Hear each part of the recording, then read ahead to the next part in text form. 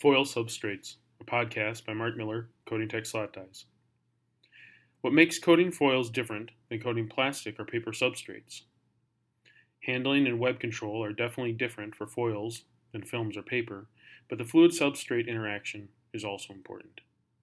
To start with, the foils are processed prior to the coating procedure and are typically sprayed with oil. This oil needs to be removed or considered before applying the coating. The surface tension of the substrate will be undermined by the presence of the oil. In addition, the foil will be annealed or heated in order to form the right crystallized structure within the metal itself. Annealing the foil creates a roll of foil that is even and easier to coat. However, in the annealing process, unwanted oxidation may occur. Oxidation will result in the foil blocking.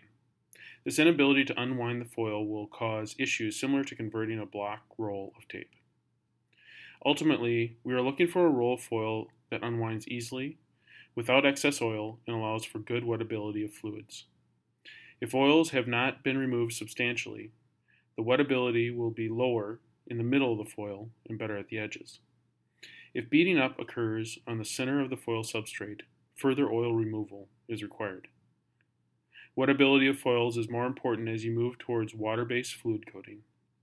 Solvent-based coating can typically attack the foil substrate surface better to form a coated product.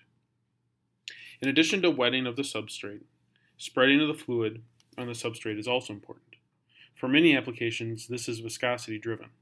The higher the viscosity, the less the fluid spreads on contact. Spreading can be controlled with temperature in addition to solvent-solids concentration. If the fluid and foil do not play well together, consideration of a tie layer between the two may help. This chemically compatible layer of coating can allow the foil to be processed with less purification of oils and the functional coating to not be chemically modified to accept the substrate wettability. This tie layer would typically be pre-coated on the foil prior to the functional coating, but may be coated simultaneously if the interfacial chemistry between the two fluids allows consecutive flow. Once the fluid is coated on the foil, drying and curing need to be considered in addition to web handling.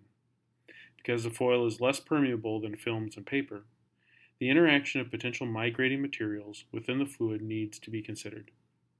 Components that would typically migrate in a paper-coated product are held between the foil and the substrate.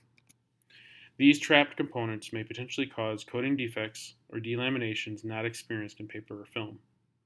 The curing method, oven, electron beam, or UV, may also play a role in defect formation with foils that is differentiated from paper or film.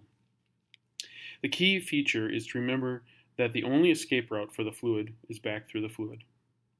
Foils are unique in their application and processability, but the added benefit can be worth it.